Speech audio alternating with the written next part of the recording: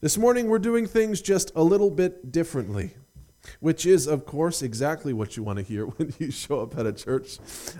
Normally what I would do is I would read from our passage and then go through it bit by bit. But this morning, realizing that at our church we haven't had a lot of Easter services. We have the privilege of being able to share in those with local churches. But for some of us, if we can't make it to those, it's really an unfortunate thing that we don't have time to be able to read through the story of what happened on Easter and the things leading up to it, those things which form the foundation of our faith. So this morning we have a longer piece of Scripture, but as any good seminary would teach you, you don't just read a whole bunch at one time because people get bored. And the worst thing you can ever do with Scripture is make people bored with it.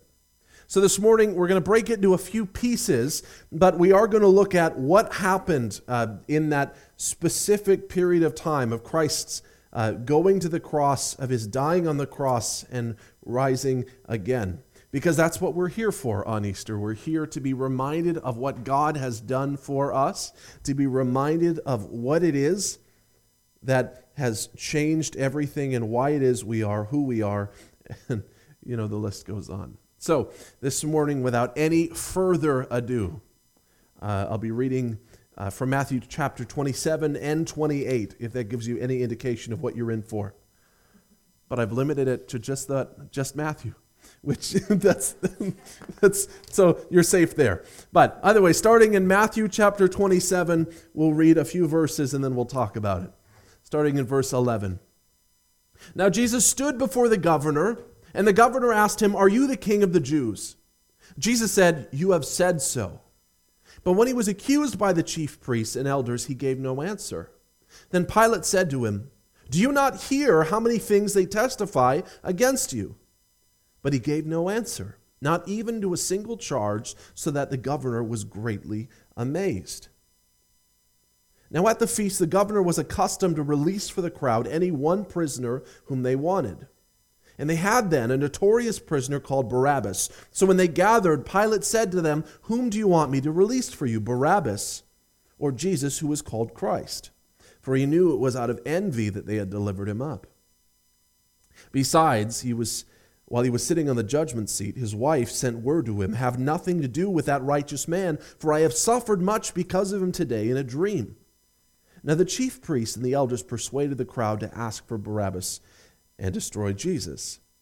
The governor again said to them, "Which of the two do you want me to release for you?" And they said, "Barabbas." Pilate said to them, "Then what shall I do with Jesus, who is called Christ?" They all said, "Let him be crucified." And he said, "Why? What evil has he done?" But they shouted all the more, "Let him be crucified." So when Pilate saw that he was gaining nothing, but rather that a riot was beginning, he took water and he washed his hands before the crowd, saying, "I am innocent of this man's blood. See to it yourselves." And all the people answered, "His blood be on us and on our children." Then he released for them Barabbas, and having scourged Jesus, delivered him to be crucified. First and foremost, you'd all pronounce that word wrong too. You can scour something, but when the G's there, it's scourge. Either way, we're going to move on from that. I make mistakes, you make mistakes. That's part of being human beings. Now, this first part of this narrative is incredibly interesting to me because it's building up. Now, you have to read the rest of Matthew, and I'm not going to do that because that was the first 2 years of my time here, was reading through Matthew week after week. And it's good to be able to read through a book like that. But this morning, what you have to understand is that there have been a lot of things building up to this moment. Specifically, if you want to talk about Ash Wednesday, that's great. It's usually those ashes that are coming after Palm Sunday, which would have been last week. And so you get that thing where kids come and they wave their palm branches, and it's looking back to that time where Jesus came into Jerusalem riding on a donkey, which is a symbol of him coming as a triumphant king bringing peace. Now, of course, after that, he goes into the temple and he starts messing things up. And then he goes in and these religious leaders see what he's doing and they go to stop him and they get befuddled by him, and it goes on and on and on and on until there's a point where this Jesus guy just can't be stopped. Everywhere he goes, people are flocking around him. He teaches as if he's the Messiah. He's healing people. He's helping people see. He's helping people hear. He's healing the cripples. And everywhere he goes, this mythos of him, these stories about the things he can do and the things that he says is building and building. And suddenly the respect for those religious leaders is dwindling because, look, these people are still sick when you're here, but he comes into town and all of these things happen. And for those religious leaders, this becomes a scary thing and an intimidating thing. Their whole source of power, their understanding of the way things work is rooted in the way things are. So when Jesus comes in and he starts to do things that they're not doing and say things that they're not saying, or worse, he criticizes them in front of the crowds, there's something that starts to happen, and they get angrier and angrier, and nothing they do seems to stop him until it gets to a point where they realize the only way we're going to get rid of this guy is to kill him. So, of course, we have those events leading up to Easter. You have Good Friday, which is where Jesus sits down with his disciples and he takes a meal with them. And after the meal, he goes to the Garden of Gethsemane to pray and to focus on the things that are to come and to seek God's guidance and strength where he's betrayed and arrested. And, of course, there's the event with the guy with the sword in the ear. And it's all very exciting, except Jesus doesn't think it's really what should have happened. So there's that. But then Jesus is arrested. And now what we're missing in this portion is that there's already been a trial of those religious leaders within Jerusalem. Jesus didn't stand a chance. There's a few false witnesses who say certain things, and then Jesus doesn't really speak against those things, and so he's condemned as a blasphemer for saying that he can forgive sins. They spit on him, they beat him, and then something happens because the Jewish state within Israel is captive under Rome. So they have to go to the governor. If you look to some of the other gospel accounts, it mentions specifically under the law, they're not allowed to put anyone to death. So they have a problem. We can't do it. So what do? And the simple answer is you go to the higher authority. And when your higher authority is a bloodthirsty conquering nation, you might just have a chance. So they go to Pilate, and they start to talk to him, and so they accuse him, say he's a blasphemer, he's doing things he shouldn't do, or worse, he claims to be our king. So Pilate starts to say, what is it that you've done? So this whole section, I want to say, is difficult, in that it's hard to read through this and think to yourself, how are these people so blind? How is it they don't see what they're doing? How is it they don't see who Jesus is or what he's doing, why he's doing it? They take him to Pilate. Pilate asks questions. He's trying to figure out what is it that he's supposed to be guilty of, because I can't figure anything out. He doesn't admit to any crimes. Even the crimes he's accused of aren't really crimes. There's nothing that I can really do. And he tries to release them, but it doesn't work. So let's take a look at this case for a minute. Jesus is first falsely accused, which there's a statement in this section it should be something that stands out. They shout, "His blood be on us and on our children." This is after Pilate has said, look, I don't want to put him to death, but they shout, "Crucify him." And a riot starts to happen, and he realizes, look, if I let this thing get out of control, I'm going to have problems. Pilate's job, if you remember, was to keep order in this particular region of Rome's empire. If he can't keep order, he doesn't really have a purpose. And with Rome, if you don't have a purpose, you tend to not exist very long.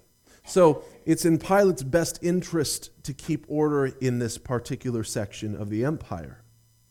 So he gives in. But he does something. He washes his hands and says, look, his blood is not on my hands. I am not sanctioning this. I am not doing this. This is not a part of what I want to do, I am not guilty of killing an innocent man. And they respond in that intriguing way when they say, his blood be on us and on our children. Now, first and foremost, that's supposed to be an assurance to Pilate that he is in fact guilty. If you're to say, his blood be on me, what you're saying in effect is, if he's not guilty, we're fine. If he is guilty, it's not on you, it's on us. His blood be on us and our children. They were invoking a curse on themselves to say, look, we are so sure that this guy is guilty, we wouldn't be moving forward if it wasn't. And if he's not guilty, look, we will bear the burden of that. Pilate didn't see a fault after questioning Jesus. The people didn't offer any real legal fault, even though there is in a few other places mention of uprising and claiming he's king. Pilate is acting in order to stop a riot, not exactly to exact justice, and so he claims no responsibility. The people claim all responsibility. Now, we do have to say, even though Pilate said, look, my hands are clean, I have no part in this, it was still his soldiers that carried out the execution. It was still his soldiers that flogged him, that beat him, that dressed him up and mocked him. It was his people, but what he was saying is, look, I'm not doing this because it's part of my role. I'm doing this, as you well realize, because it's to keep you all pacified. Pilate would not oblige if his hand were not forced. But the Jews wanted him dead and could not condemn him to death. It was a loophole, you see. They couldn't kill him. Pilate didn't want to kill him. But this is a way where everyone could be happy and accept blame where blame needed to be. So, his blood be on us and our children. It's amazing to me that they would call and give so many opportunities to go another direction. Whether it was, depending on which gospel account you read, there's actually multiple trials and multiple times that Jesus was passed off. You could talk about the account where those religious leaders condemned him without a fair trial. That was one. You also had where Pilate talked to him, realized he actually should have just gone to Herod, so he sends him to Herod. Herod, by the way, doesn't really like that he sent him that way, talks to him a little bit, then sends him back to Pilate. Pilate doesn't know what to do with him, so he talks to him again. You can only have him beaten so many times because you can beat people to death, so they didn't do that again. Instead, it just went through this process of each person trying to say, look, I don't want to be responsible for this guy. I don't understand why they're so upset with him, except if we don't kill him, there's going to be problems. And yet that line, his blood be on us and our children, if you take that line out of context, I think I would say the exact same thing about Jesus' blood, because I know what it is. You know, Savior's blood, may it be on myself, may it be on my family, may his saving blood be on us. But that's not what they were saying. What they were saying is, he is not the sent one from God. He is not the Messiah. He is a blasphemer. He is a liar. Put him to death, and if there's any guilt, it falls on us. And they shouted it out because they wanted him to die that badly.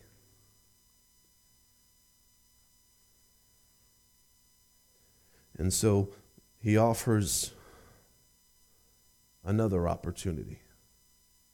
Barabbas, who's not a nice guy. It mentions in some places that he's a robber, and others that he's an insurrectionist. He's someone who takes, he's someone who fights, he's someone who causes violence. He's a known criminal. And Pilate puts a known criminal alongside someone who's accused of something, but he finds no fault. And they shout and cry out for this Barabbas.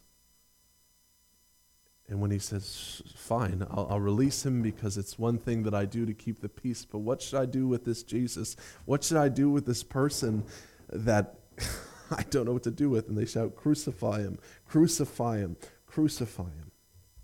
And so with no other option, he hands them over to be crucified.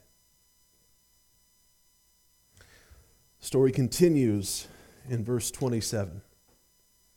Then the soldiers of the governor took Jesus into the governor's headquarters, and they gathered the whole battalion before him. And they stripped him, and they put a scarlet robe on him, and twisting together a crown of thorns, they put it on his head and put a reed in his right hand. And kneeling before him, they mocked him, saying, "Hail, King of the Jews!" And they spit on him, and they took the reed, and they struck him on the head. And when they'd mocked him, they stripped him of the robe, and put his own clothes on him, and led him away to crucify him. As they went out, they found a man of Cyrene, Simon by name. And they compelled this man to carry his cross. And when they came to a place called Golgotha, which means place of a skull, they offered him wine to drink mixed with gall. But when he tasted it, he would not drink it. And when they'd crucified him, they divided his garments among them by casting lots. Then they sat down and they kept watch over him there. And over his head they put the charge against him, which read, "This is Jesus, the King of the Jews." Then 2 robbers were crucified with him, one on his right and one on the left. And those who passed by derided him, wagging their heads and saying, "You who would destroy the temple and rebuild it in 3 days, save yourself. If you're the Son of God, come down from the cross." So also the chief priests and the scribes and elders mocked him, saying, "He saved others. He cannot save himself. He's the King of Israel. Let him come down now from the cross, and we will believe in him. He trusts in God. Let God deliver him now if he desires him. For he said, 'I am the Son of God.'" And the robbers who were crucified with him also reviled him in the same way. Now from the 6th hour there was darkness over all the land until the 9th hour. And about the 9th hour Jesus cried out with a loud voice, saying, "Eli, Eli, lema sabachthani?" That is, my God, why have you forsaken me?" And some of the bystanders hearing it said, "This man is calling Elijah." And one of them at once ran and took a sponge, filled it with sour wine, and put it on a reed and gave it to him to drink. But the other said, "Wait, let us see whether Elijah will come and save him." And Jesus cried out again with a loud voice and yielded up his spirit. And behold, the curtain of the temple was torn in two from top to bottom, and the earth shook, and the rocks were split. The tombs also were opened, and many bodies of the saints who had fallen asleep were raised. And coming out of the tomb after his resurrection, they went into the holy city and appeared to many. When the centurion and those who were with him keeping watch over Jesus saw the earthquake and what took place, they were filled with awe and said, "Truly, this was the Son of God." Now that's a line that gets me. Truly, this was a Son of God. Certain translations will have it say, truly, this was a Son of God. And from the Roman perspective, that was saying a lot. Now, they simply adopted those religious cultures that they had absorbed as they conquered and as they absorbed other cultures and other nations. They modified, they adapted those other religious figures and deities. So for them, demigods were a thing. For them, those gods walking among men was a real reality. Something interesting happens when Jesus is handed over. And without any other crime, what these soldiers mock him for is something he never really claimed to be. And that was their king. Now, it's true that Jesus does come as king. And for most of those who were expecting a Messiah, they were expecting a conquering king. Yet Jesus didn't come in such a way. He came as the suffering servant. He came as one who would give his life for many. It was unexpected. It was something that people didn't quite see coming. And for some people, it just wasn't the Messiah they wanted. So with no other thing to mock him with, they go and they mock the King of the universe. And so they make him a crown, but it's a crown out of thorns. And they put it on his head, and they put a reed in his right hand. And they kneel before him, and they mocked him. And said, "Hail, King of the Jews." Without realizing the person that they were kneeling before and saying, "Hail, King," was the one who played a part in creation. The one who formed them, shaped them, And they spit on him, they took the reed and they struck him on the head. And when they'd mocked him, they stripped him of the robe, they put his own clothes on him, and they led him away to crucify him. And to find a man and compel him to carry his cross, because at this point Jesus is weak, he's bloodied. They can only embarrass him so much in such a state. They come to such a cheery place, Golgotha, place of a skull. Generously, they offer him wine to drink mixed with gall. It's not something you'd want to drink. It's not something Jesus wanted to drink. And then, of course, in verse 35, you have the most nonchalant presentation of a fact ever. And when they had crucified him, it's a simple statement, as if there was nothing to it, nailing a man to a cross. But they do it, and then they divide his garments, and of course they sit down and they watch. Other accounts are going to talk about how it was actually just one seamless garment. They didn't want to tear it, so they thought, let's cast lots for it. And of course, it's an interesting thing. You can get into what is casting lots, but very simply, the ancient understanding was we're going to cast the dots and let the gods decide who gets what. So even in casting lots, they're denying his deity by just playing nonchalantly at these other deities, saying, whatever happens, happens. If these gods really want something to happen, something will happen. And they do what they do. And the thing is, what we may not realize is this was fairly common practice for these soldiers. This was something that would have happened. And in fact, there was a reason that you crucified people. Because it made an impact. It was not a pleasant way to die, and for a lot of us, we've heard sermons on that, so I'm not going to go too deep into detail. But long story short, if you want to keep a people subservient to you, one of the best ways you can do it is to show people every single day the consequences of stepping out of line. In this case, here was this Jesus guy who had done something he shouldn't do. It was stirring up the people. And so, as a simple way of saying, do not step against Rome, you nailed someone to a piece of wood and you let them suffocate in full view of everyone. And you can't take them down. You don't have power to save them. The thing you can do is watch. And you do it in a place just outside the city so everyone coming in and everyone coming out can see what happens to someone who steps against. And that was the way that God chose to show his love for us, was in sending Jesus to suffer in such a way. He's mocked, he's beaten. They take him to a cross and they crucify him. And you think that should be it. He's sitting there, he's dying. It's going to be the end. And it's not a pleasant way to go. It is a struggle, and a struggle all the way to the end. If that's not enough, they put a charge against him which reads, "This is Jesus, King of the Jews," which is a slight not just against Jesus, but against the Jews. Because if this is your king, there he is.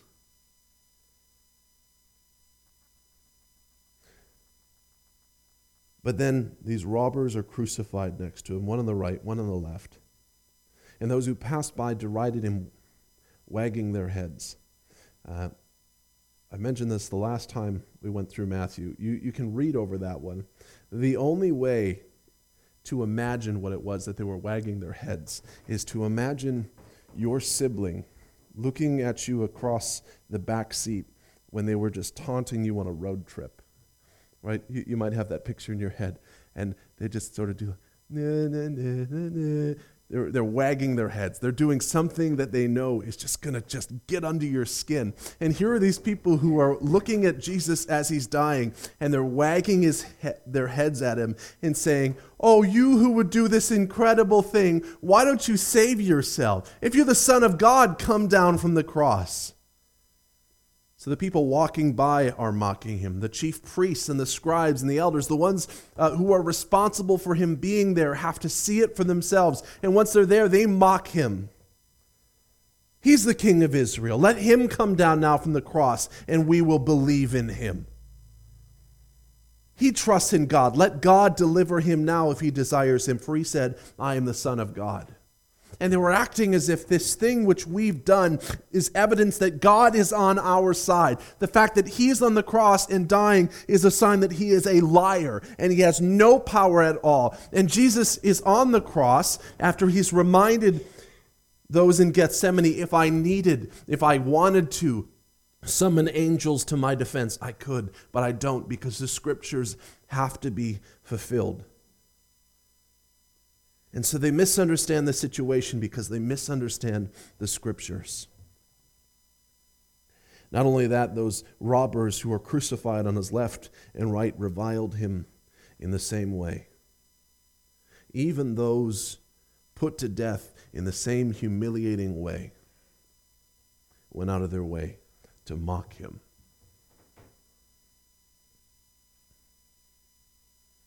So when you hear that line, truly this was the Son of God, and you're reading all of these things which these guards would have been seeing, it doesn't make sense. Because the Son of God does not endure these things.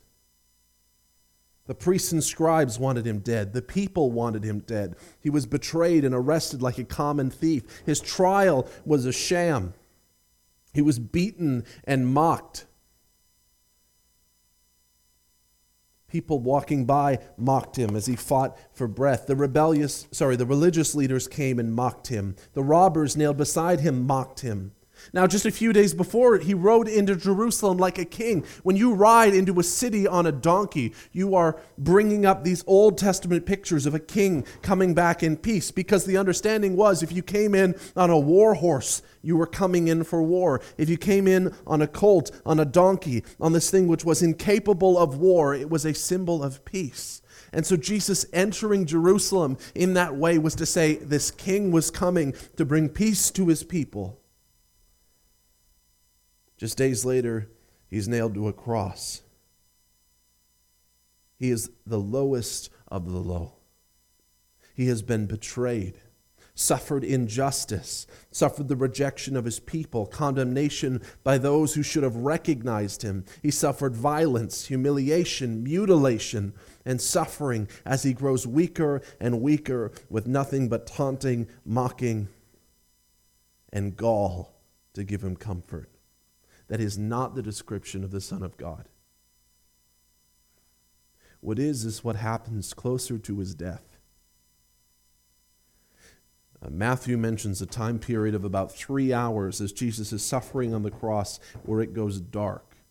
Now, some people will try to explain this as a phenomenon, as a long eclipse of some sort. We don't really know because we weren't there. But Scripture indicates that it was dark, that there was something strange happening in the sky. And that happened for about 3 hours as Jesus is dying.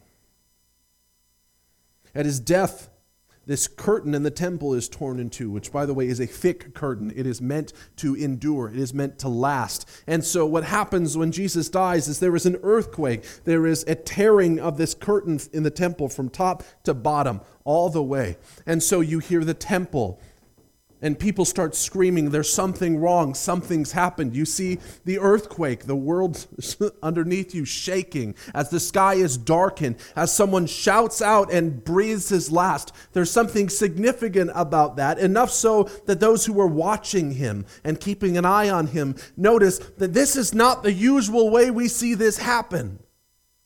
And whether they're saying this is the Son of God or a Son of God doesn't make much difference. It is those who do not know what's going on, who are simply doing their jobs in sending him to the cross and crucifying him, who notice this was not a normal person. And I find it fascinating that it doesn't mention the Jews, their perception of what was going on. It simply mentions the Romans. The thing is, I want to know the other side. I want to know what did they think when they saw the curtain was torn in two, because that can't be good. What did they think when they heard or felt the earthquake, because that's not a normal thing. What did they hear or think when Jesus is dying on the cross and the sky goes dark, because that's not a usual thing. And yet, There's two different groups of people, one who are expecting a Messiah and one who have no expectation at all. Those who expect the Messiah reject him and put him to death, and those who have no reason to expect him are in wonder and awe at the sort of death he died. Who is this person? It's two completely opposite perspectives, all based on either what they perceived or what they witnessed. One thought something about Jesus, didn't see it, and ignored the rest. The other one had no idea what to expect, saw something incredible, and went on from there. Truly, this was the Son of God. Verse 55. There were also many women there, looking on from a distance, who had followed Jesus from Galilee, ministering to him, among whom were Mary Magdalene and Mary, the mother of James and Joseph, and the mother of the sons of Zebedee. When it was evening, there came a rich man from Arimathea named Joseph, who was also a disciple of Jesus. He went to Pilate and asked for the body of Jesus. Then Pilate ordered it to be given to him. And Joseph took the body and wrapped it in a clean linen shroud and laid it in his new tomb, which he had cut in the rock. And he rolled a great stone to the entrance of the tomb and went away. Mary Magdalene and the other Mary were there sitting opposite the tomb. The next day, that is after the day of preparation, the chief priests and the Pharisees gathered before Pilate and said, "Sir, we remember how that impostor said while he was still alive, 'After 3 days I will rise.' Therefore order the tomb to be made secure until the third day, lest his disciples go and steal him away and tell the people he has risen from the dead. And the last fraud will be worse than the first." Pilate said to them, "You have a guard of soldiers. Go, make it as secure as you can." So they went and made the tomb secure by sealing the stone and setting a guard. Now, it doesn't mention much of this Joseph from Arimathea other than he's rich, that he has a tomb, that he puts Jesus in it, and then he goes after rolling a rock to the entrance of the tomb. That's it. That's all it mentions of him in Matthew. Because he's not the point. It was simply God's way of providing a resting place for Jesus, at least for his very short stay. But there's a lot of things here to say that Jesus had given up his life. Now, if you were to read John's account of the crucifixion, he mentions that this is the day before the day of preparation. It's getting on in the day, and crucifixions, frankly, can last a long time. That's actually part of the beauty of a crucifixion. If you were to simply execute someone, it's done and over with. With a crucifixion, someone could suffer for 2 or 3 days, and that is the kind of publicity you want when you want to keep a people in check. Now, there's a problem in Israel. And that is, it goes back to Deuteronomy and this certain passage that talks about if you leave a condemned person on a tree overnight, they are cursed by God. Now, some people are okay with that, but historically, the Israelites would not like to leave someone mounted to a piece of wood overnight, especially on the Sabbath, because on the Sabbath it then requires work to take them down. If they die, they're going to have to wait until the day after, and that could take some time. It could be some work. They don't want to do that. They don't want to leave them overnight. So what happens is they then get someone to go and start breaking people's knees. Sorry, this might have been more graphic than you expected. That's just how I'm a history buff, so I'm sorry I get into the nitty-gritty. Either way, they get to Jesus and they thought, well, let's break his knees, but then they realize, oh, he's already dead, which is frankly kind of remarkable. People don't die very early from these things. That was the point. And here was Jesus dead. Of course, people didn't believe it. They mentioned that he was dead, and the word got around, and Pilate said, no, it couldn't be. He hasn't been there very long. Long story short, they decide, let's make sure. So they take a spear and they shove it in his side. It's a real easy test. If they move, if they scream, then they're not dead. If they don't, John describes what happens next as a miracle, as something that he had to witness to believe. And that was that the blood and the water had separated. That Jesus, when he gave up his life, did so in such a way that it wasn't a lingering thing. It happened. That his death was done. Now, all that's to say, and the only reason I mention that is because later in this narrative, those people who are coming to collect his body, it's one of those that they would not surrender a body to someone in such a situation unless he was absolutely dead. There's no real issue except that when Pilate first hears this request for the body, he's surprised. But the reality is Jesus had given up his life. It didn't take him very long, partially because he'd been beaten to such an extent, partially because everyone that saw him mocked him, and partially because he had a job to do, and that was to give up his life. So when Jesus goes to the cross, he doesn't waste any time.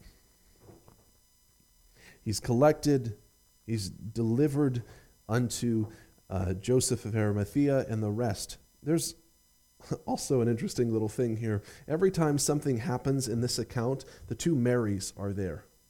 When Jesus dies, Mary and Mary are there. When Joseph of Arimathea comes to collect Jesus' body, Mary and Mary are there. Jesus was laid in a new tomb, and a large stone was rolled to the entrance. And again, Mary and Mary are there. But then, if it wasn't enough to kill Jesus, those religious leaders go again to Pilate. Which at this point you have to imagine, he's got to be sick of these people. It's been back and forth. He's had to deal with this issue he didn't want to deal with. Finally, against his wishes, he's dead. And then once he's dead, they come back and they say, well, hey, actually, there's something else. He did say when he was alive that he was going to die and come back in 3 days. So we have a little problem with that because if he's gone and these disciples steal his body, then people are going to believe it. It's going to be worse than before. So come on, can you give us something to make sure that doesn't happen? He says, look, you have soldiers at your disposal. Set a guard. Do what you have to do. I think he's just sick at this point of all the stuff that's going on. So he says, fine, set a guard. And they do. They seal the tomb and they keep a guard. Now, in ancient times, sealing it was fairly simple. You dipped a rope in wax and you sealed it all around the perimeter. That way, just like a wax seal when someone opened a letter, if someone moved it or tampered with it, you could see. So they had guards there. They had the temple sealed. There's really not a whole lot else they could do because you're not getting people in. It's a tomb cut out of rock. It's a cave with no backside or no back entrance. It's got a big stone in front of it, and it's sealed shut with guards. The thing is, they're not worried that Jesus is still alive. They're worried that his supporters still have some fight left. And the irony is, by putting through so many precautions, they only give evidence to the arguments of those who are following Jesus. Because we couldn't have gotten there. We couldn't have done that, except, of course, something does happen. There's the day of preparation, and because it's the Sabbath, because it's people getting ready for the Sabbath, they can't do much. That's part of their culture. That's part of their faith. They are obligated not to do work, and caring for a body was seen as work. So they come back the day after the Sabbath, and it mentions Mary and Mary. It says, after the Sabbath, toward the dawn of the first day of the week, Mary Magdalene and the other Mary went to see the tomb. And behold, there was a great earthquake, for an angel of the Lord descended from heaven and came and rolled back the stone and sat on it. Let me read that one again, because I don't think I had the proper emphasis. And behold, there was a great earthquake, for an angel of the Lord descended from heaven and came, and he rolled back the stone and sat on it. His appearance was like lightning, and his clothing white as snow. And for the fear of him, the guards trembled and became like dead men.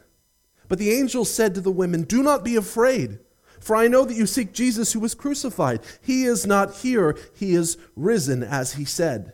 Come see the place where he lay, then go quickly and tell his disciples that he has risen from the dead, and behold, he is going before you to Galilee. There you will see him. See, I told you.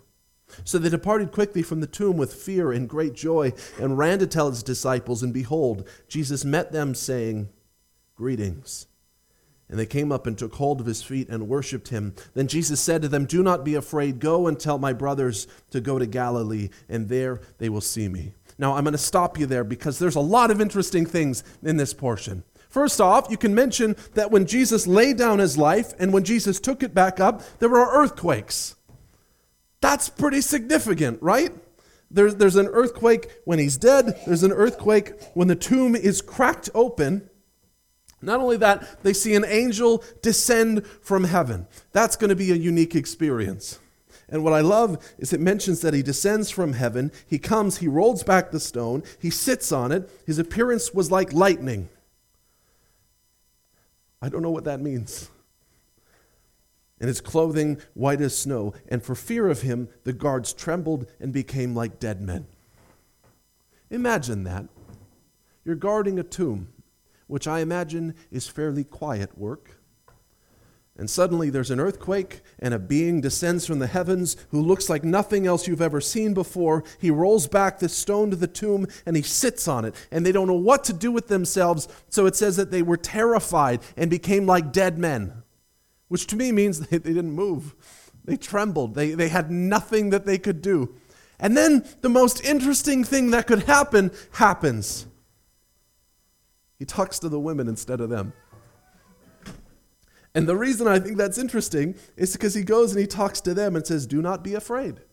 It doesn't mention them being so terrified that they can't move. No, those are the guards. The guards are so petrified, they couldn't do anything. And so the angel just speaks over them to these women and gives them very specific instructions while these guards are just petrified and watching the whole thing, powerless to do anything about it. Maybe that's just me. I find that fascinating. Picturing that in my head is it's just a funny scene to play out. And yet, that's what happens. That's what Scripture tells us occurred. And he gives them instructions. He says, "Look, Jesus is risen. He was crucified, but he's not here anymore. And I know that you've come to see him." Specifically, they came to prepare his body for burial. They didn't have enough time after the crucifixion to do it properly. And according to their the cultural expectations, they had a lot of things to do before he was ready to wait in the tomb until his body decayed and they could put his bones with his ancestors. That's what they were planning on doing. So when they go, and there's this incredible thing that happens, and Jesus isn't there. What do you do with that? For them, it's exactly what the angel says. Go back and tell the disciples Jesus isn't here because he's risen. Specifically, he says, "Go quickly and tell his disciples he's risen from the dead. And behold, he's going before you to Galilee. There you will see him." They went to see a corpse, and they found an angel. They went to see the quiet disposition of a dead man, and what they found was an earthquake and a person who looked like lightning, and then the truth that they were going to go and find Jesus who was alive in Galilee, and they'd have to go there to meet with him. So they depart quickly, exactly like the angel says, with fear and great joy. I guess that's the same sort of emotions you might feel the first time you become a parent.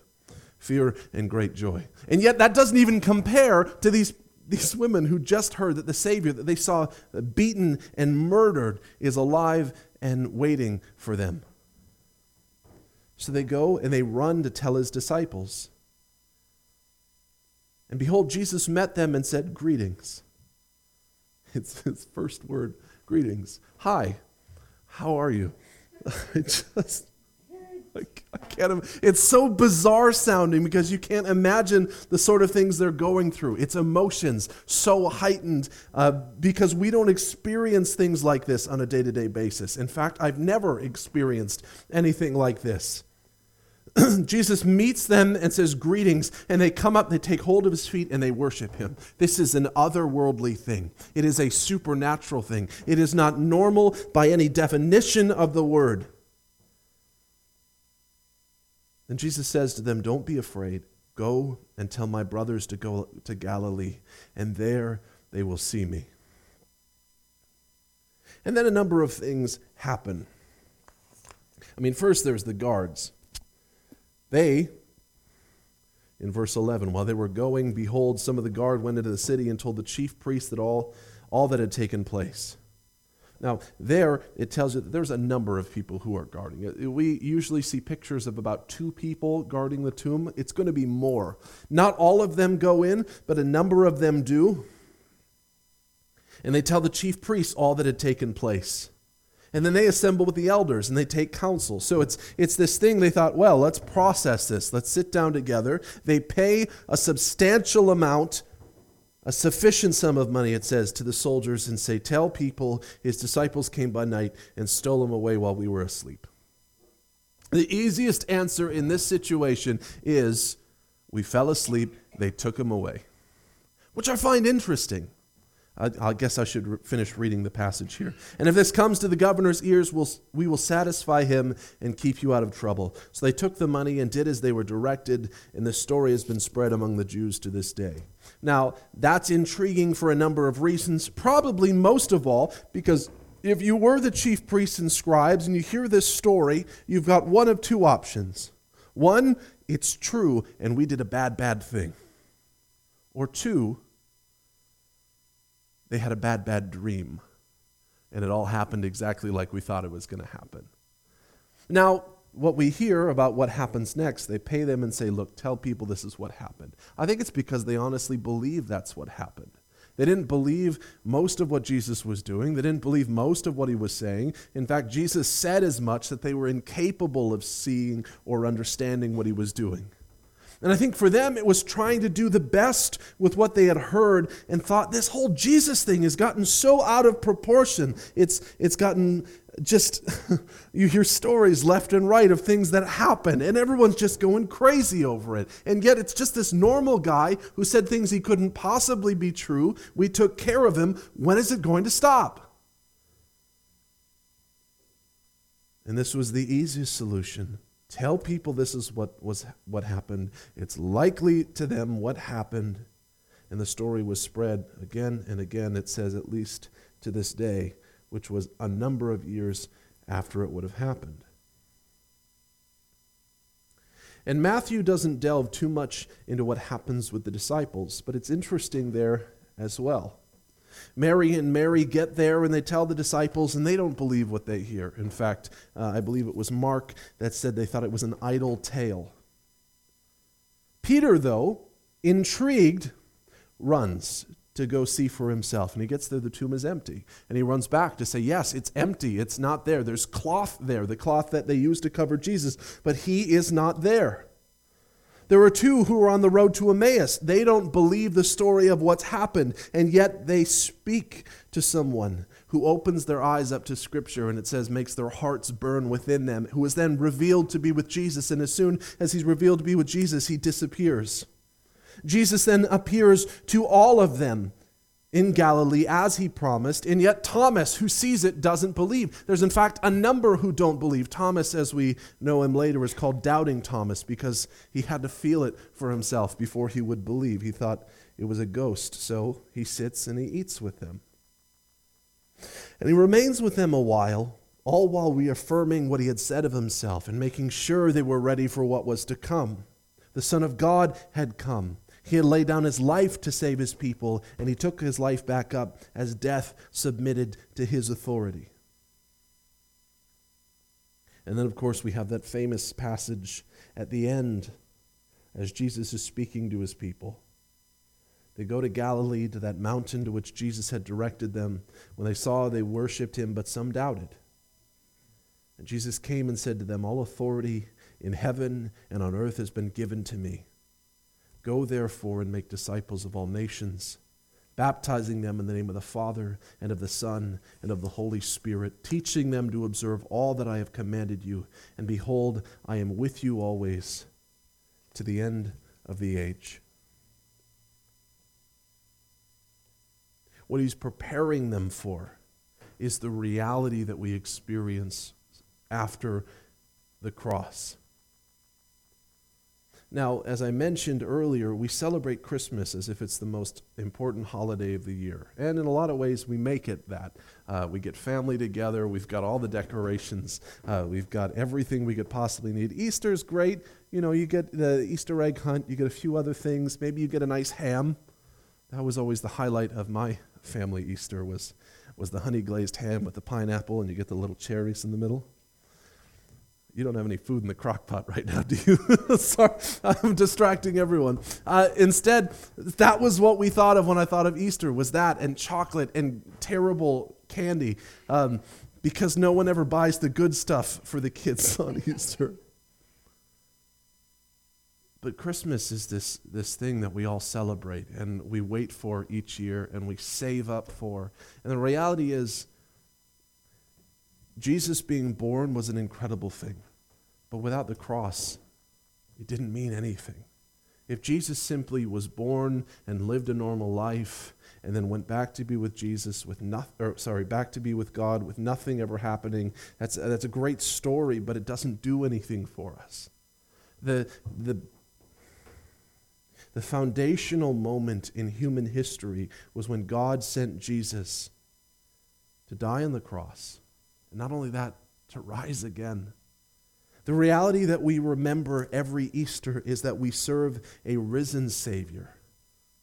If that weren't true, we wouldn't have any hope. The death without resurrection is meaningless, just as the miracles of a dead prophet are meaningless. But what we're reminded of each and every year is that Jesus endured suffering for us. Jesus won salvation for us. He redeemed us. He reconciled us. And we were brought back into union with God, joined together in the hope of Christ, fulfilled on the cross. They didn't know what to look for, and they didn't want to see. But the death and resurrection of Jesus are the foundation of all that we are. Jesus rose again, and we can trust in that. Jesus took up his life again, and we have life in him. The victory of Easter is that God's faithfulness and love endured even death.